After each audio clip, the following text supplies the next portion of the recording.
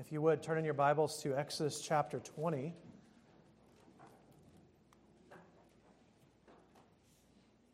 And definitely a chapter worth knowing by heart. Exodus 20, of course, is the Ten Commandments.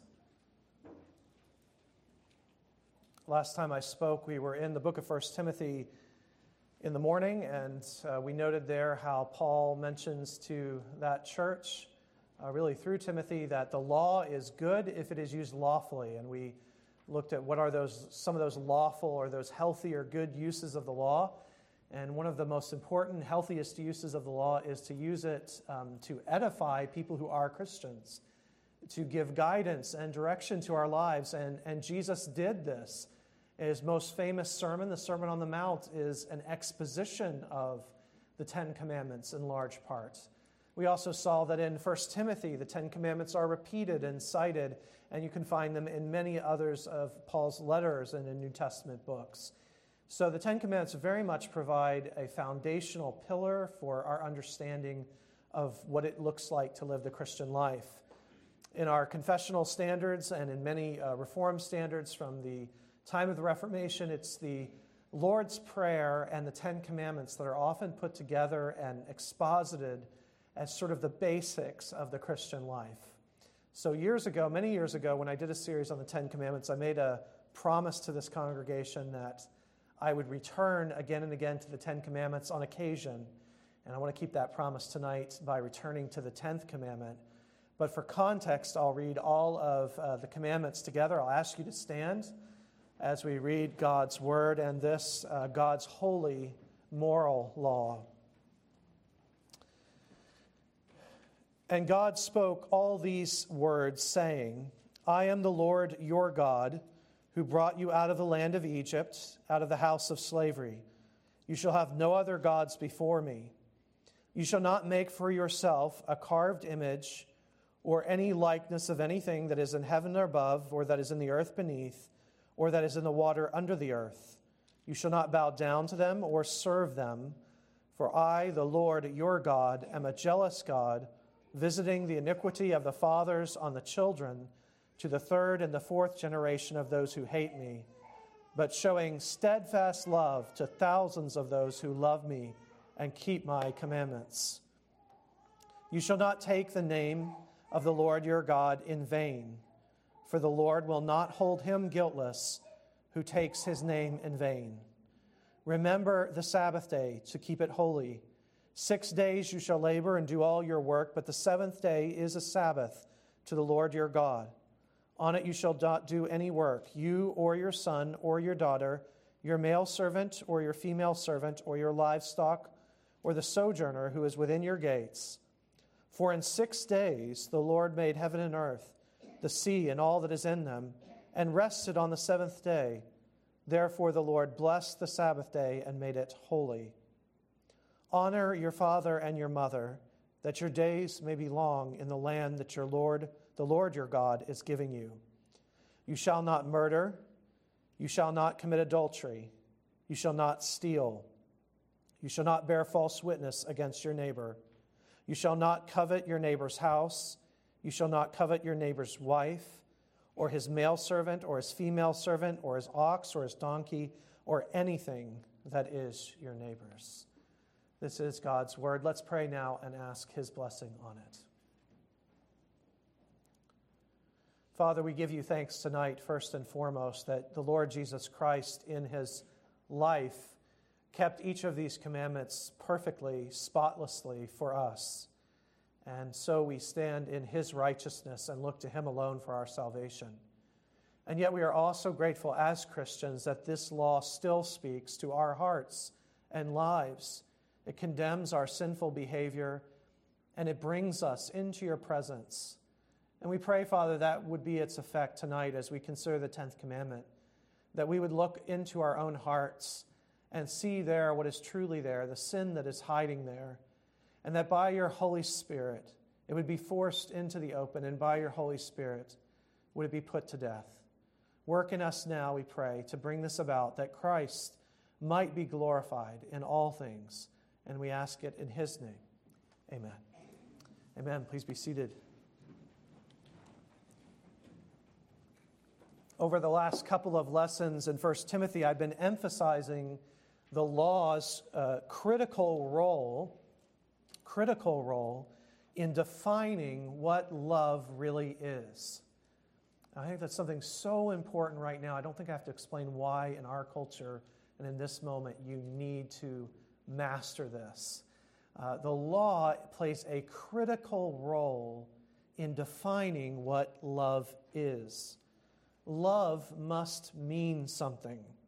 There must be some actions and feelings that are loving and some that are not. Otherwise, love is really just another term, and I think this is the case in our culture, another term for desire, whether good or bad. If that is what love is, if it's just desire, then we cannot extol or celebrate love. After all, love could be any desire, even the most horrific obsession. In response to all this, the law comes to train us in love, to define it, and to make us practitioners of it. To put it simply, the law lassos this wild term, love, and makes something useful, tangible, and real.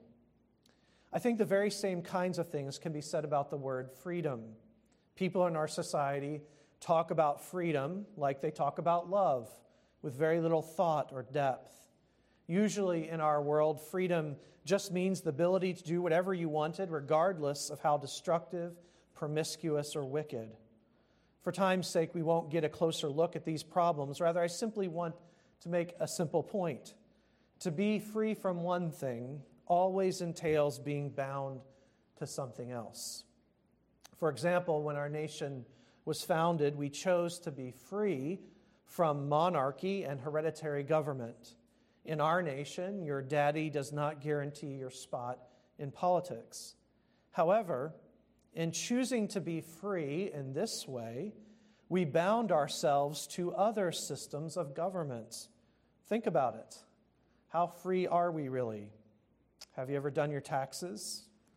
Have you ever had your car inspected? Every day we submit almost constantly to an almost endless list of rules and regulation imposed on our cars, our homes, our power, our food, our water, our relationships, our marriages, and everything else. So freedom always entails binding ourselves to something else. It always involves the freedom to do certain things, not everything. With this deeper understanding of freedom in hand, ask yourself this question. What exactly was the freedom that God had in mind when He liberated Israel from Egypt? What was the freedom that God had in mind when He liberated Israel from Egypt? It wasn't, you see, a freedom to live life however they wanted.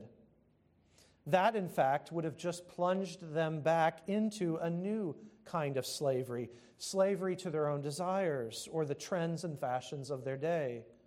Rather, God was liberating them from bondage to Pharaoh so that they may become slaves to Him. You can see this so clearly, can't you, in the opening words of the Ten Commandments. God begins the Ten Commandments by saying, I am the Lord your God, who brought you out of the land of Egypt, out of the house of bondage. You shall have no other gods before me. God liberated them from Pharaoh so that they could serve God and be His people. Their freedom was freedom from sin and a sinful tyrant. It was not libertarian freedom, the ability to do whatever they wanted or whatever felt good. In the Ten Commandments, then, so we're looking at them tonight, in the Ten Commandments, God is giving laws and regulations that are intended to protect this kind of freedom. Not freedom to do whatever masters me in the moment, but rather freedom to live as a child of God. This is Jesus' own teaching when He says in Matthew 11, verses 28 and following, Come to me, all you who labor and are heavy laden, and I will give you rest. There's that Exodus language. But then he says this, take my yoke upon you and learn from me, for I am gentle and lowly in heart, and you will find rest for your souls. For my yoke is easy and my burden is light. I'm beginning the sermon this way because I believe that the 10th commandment, thou shalt not covet, the 10th commandment is all about freedom as God defines it. And that lust or covetousness is all about slavery. Where the last 5 commands have focused on actions that you do to your neighbor, like murder or adultery, this commandment concentrates on the bondage of our hearts. In short, I think this commandment is calling us to live lives of contentment. So we'll look tonight first at the blinding and binding power of lust, and then at the healing and freeing power of contentment. So first of all, look with me and think with me about the blinding and the binding. The blinding and the binding. Lust, discontent, blinds you to what you already have and binds you to seek something else. That is the heart of the commandment here. God says that we are not to covet what others have. We're not to be enslaved by lust. Our lives are not to be dominated by feelings of want, but rather we are to be thankful. There are so many great illustrations of this in the Bible, but none to me are so simple and so helpful as the story of Ahab and Naboth's vineyard in 1 Kings 21. You probably know the story. Ahab is king. He's living in northern Israel. He's the king of northern Israel. We know from history and the Bible that he was extremely rich and successful as a king. He was living, as we might say today, high on the hog. He was incredibly wealthy. But in order to upgrade, he felt that he needed the vineyard next door to his palace, or one of his palaces, and it belonged to a man named Naboth. Do you remember his reaction when Naboth refused to sell to him? Here's what the scriptures say. So Ahab went into his house, his palace, sullen and displeased, and he lay down on his bed, and, listen, he turned away his face and would eat no food. Now, it's easy to laugh at Ahab in this picture, such childish behavior. It's easy to sneer at Ahab because he had so much. How could he be angry over something so small? And yet this is exactly what we do, isn't it? Whether it is a small thing, like the latest gadget, or it is a big thing, like being single when we wish we were married, or wanting kids, or wanting a new job, or a new home, or more freedom. We've all done this. You see, lust or discontent blinds us to what we have. We don't even want to look anymore at what we have.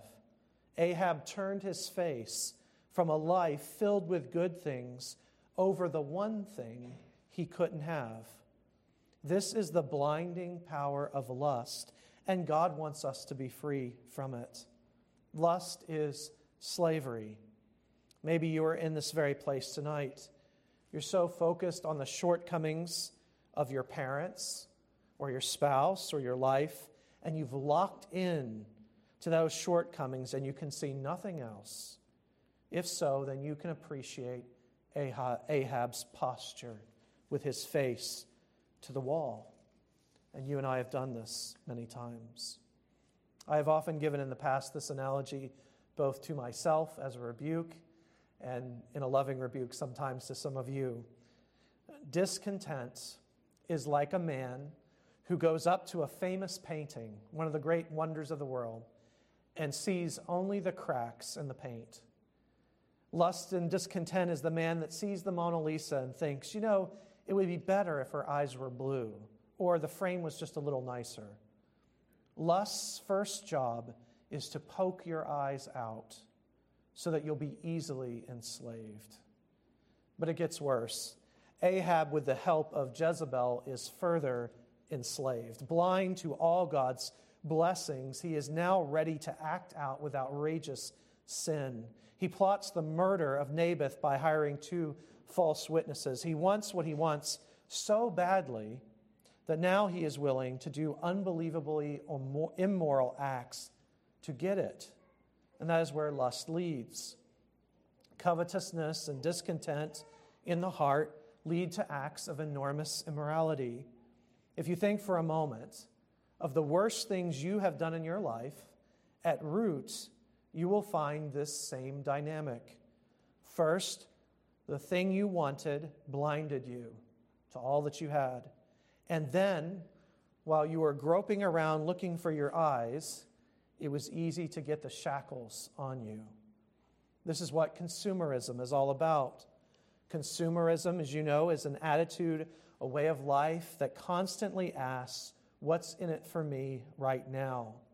Our society is inundated with it, and advertisers work hard to create the blindness and bondage of lust. But to be honest, they don't have to work very hard, do they?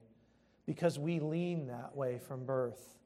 So our society is full of divorce, overspending, waste, and fraud as blind people feel for the next rung on the ladder. This wasn't just evil Ahab's experience. It was also, remember, righteous David's experience with Bathsheba. Nathan, you'll remember, the prophet, confronted David as a man who already had a whole flock of sheep, but stole a man's one poor little lamb. Just as David already had access to many women and had numerous wives, and yet stole Bathsheba from a loyal soldier. We as Christians often are shocked to find that we are capable of this just as our neighbors are. We too are easily led into slavery. The law of liberty is here to guide us into the freedom of the sons of God. And this leads us to the second point.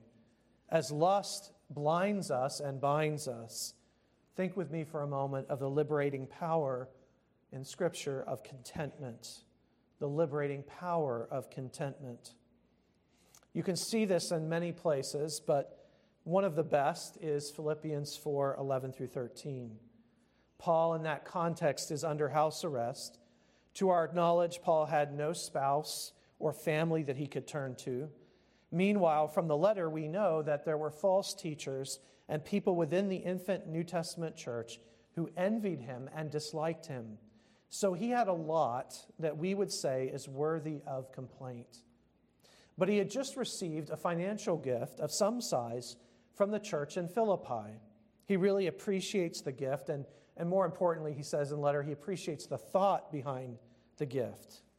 But then suddenly, in chapter 4 of Philippians, he puts it into perspective, not to belittle the gift, but he wants to make sure they understand where he's coming from. He wants them to know that their gift, greatly appreciated, but that it did not make him content, nor did it make him discontent. Why? Paul is quite clear that he has learned to be content in whatever state God has placed him. Listen to these words from Philippians 4. Paul writes that a church that he loves so much, he says, I rejoiced in the Lord greatly that now at length you've revived your concern for me. You were indeed concerned for me, but you had no opportunity. Not that I am speaking of being in need, for I have learned in whatever situation I am to be content. I know how to be brought low, and I know how to abound in any and every circumstance. I have learned the secret of facing plenty and hunger, abundance and need. And here's the secret. I can do all things through him who strengthens me. Yet it was kind of you to share in my troubles. Now this is striking for a number of reasons. First of all, Paul is not, you know this hopefully, Paul is not a low-key, laissez-faire kind of fellow. He's a go-getter. He's someone who probably excelled at everything he tried. Bottom line, contentment was something he had to learn. Contentment is not a personality trait. It's not a personality trait that some have and some don't. Sometimes the most seemingly content people are in actuality, when you get to know them, just lazy. They lust just as hard, but their lusts are just more easily met. There are calm people who work hard and strive, and there are calm people who are lazy and self-indulgent. As Christians, we need to be careful not to anoint the lazy with the halo of contentment. Paul was ambitious.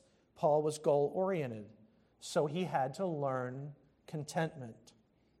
You can almost imagine him chafing at the bit to get free again and to start traveling again and start evangelizing. He wasn't naturally calm. He wasn't naturally content. He learned contentment, which is not laziness or indifference. Secondly, notice that contentment did not mean or promote laziness or idleness in his life. Paul was resting in contentment, but he was writing churches, evangelizing Roman soldiers, and doing everything he could to rightly further the gospel of Christ. We should do our best in everything. We should desire to excel in all that we do, doing it to the glory of God. But we can never set our hearts on success. Quality is something we work hard to achieve because it honors God and brings joy to humans who are made in His image. Hard work is corrupted when the only goal becomes our lusts. And so notice that this doesn't come from someone who's just checked out or is disinterested in life, but rather someone who has learned in all sorts of situations. When the church is thriving and when he's in a timeout, he's learned in all these different ways and all these different places to be content. It's under every and all circumstances. Who can forget? If you've read it, you can't. Who can forget that woman in the Screw Tape Letters who was utterly controlled by lust, but in such a creative way? Do you remember her? Screw Tape explains. You see, he says, as he writes his fellow demon, because what she wants is smaller and less costly than what has been set before her, she never recognizes as gluttony her determination to get what she wants, however troublesome it may be to others. The woman is in what we may be called the all I want state of mind. All she wants is a cup of tea, properly made, or an egg, properly boiled. Her properly conceals an insatiable demand for the exact and almost impossible palatal pleasure which she imagines. Many of us do the same with our spouse, our homes, and our cars. We say to ourselves, I don't want perfection. I just want a proper house. I just want a wife who does this. We are like the little old lady, completely enslaved to gluttony and totally unaware. In fact, like her, we think we are quite reasonable people, modest people, really. In Paul, in contradiction to all this, you have that wonderful statement in verse 13. I can do all things through Christ who strengthens me. This, I hope, has been a very practical sermon, so I want to conclude with two biblical helps as we fight each day with lust and its blinding and binding power. And there are many things I could suggest, but things that have helped me, things that I think are biblical for us to consider as we think about the 10th commandment together. The first is this. Let me urge you, and it's something I need to do too, step back and take a real look. Look not just at the portrait up close and the cracks. This was the gift of some other people in our lives, but look closely at the whole of your life. Years ago, there was a man in our church, and some of you know him. His name was Tim Moran. And this was Tim's spiritual gift. Every day, Tim was surprised like a child on Christmas. He never got used to being so rich.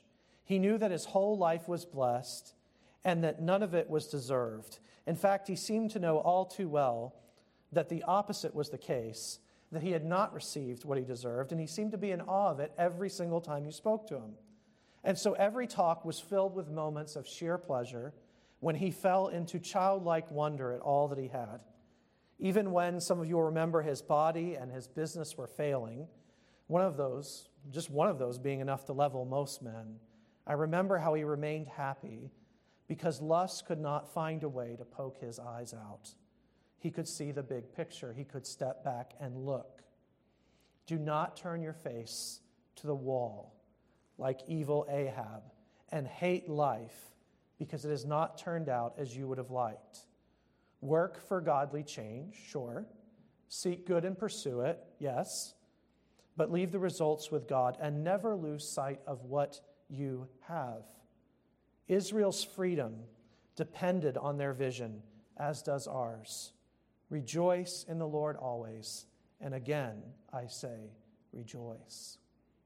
So first, take a real and true look at your life and the blessings that have been given to you. Second, know who you are in Jesus and what you have in him. Most of us end up trapped in lust because we lose sight of Jesus and who we are in him. For example, the single person defines himself or herself as single. Their identity becomes their singleness. And so life is about ending that singleness or finding people who understand that singleness. Singleness, which is their circumstance, becomes their identity, what their life is about. In stark contrast, they should see themselves as already married. They are more married than unmarried in Jesus. In fact, because of their union with Christ, the single Christian is much more married than the average unbelieving couple. The same is true for wealth. We are very quick to define ourselves according to our wealth or economic value. But if you know who you are in Jesus, if that is your identity, then you can't be offered anything by the world that you actually must have.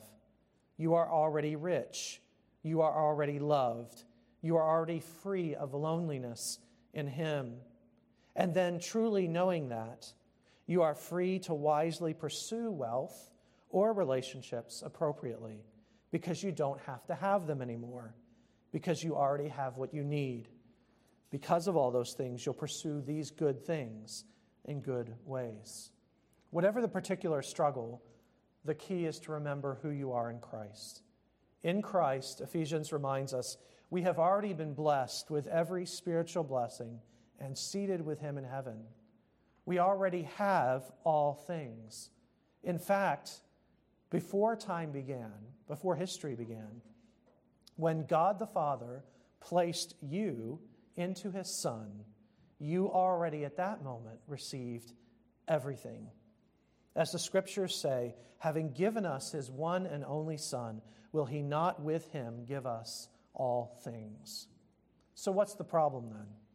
Why are we struggling so hard with discontent about our kids, our jobs, our lives, our marriages?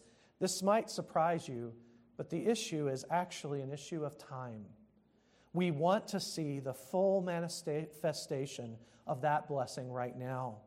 We want to possess the world now. God says that we will later. We want to have perfect, loving relationships with others. God has promised a day when heaven and earth will become one, and that will occur. We want to be well. We want to just feel better physically. Jesus has promised us a resurrection body, impervious to death and disease. The things you desire, if they're good, are going to be yours. The power of lust is in impatience. I think we are a lot like the disciples that night in Gethsemane. Do you recall the scene? Jesus is about to go to the cross. It's late, and he asks them to wait just an hour or so with him. He says, watch and pray and be with me. I'm in agony. But they sleep. I hear, through God's word, that same voice saying, What? Can't you wait just a while with me in order to obtain eternal glory? Brethren, it is the Lord's will to give you the kingdom, but you must endure. Take hope then. Let lust die in the thought of what you will be, what you will have for all eternity. In fact, the things that are coming are so great, the Bible tells us, The blessings that will be yours are so rich, so beautiful, that you can't even imagine what is already yours. Make no mistake, every legitimate desire in you will be first amplified so that it might receive glory and then eternally satisfied by endless glory. That is to say, God's first move will be to massively increase your capacity for joy and pleasure. Your desires are far too small. God's glory demands a larger cup. And then he will fill it, a cup that is running over eternally.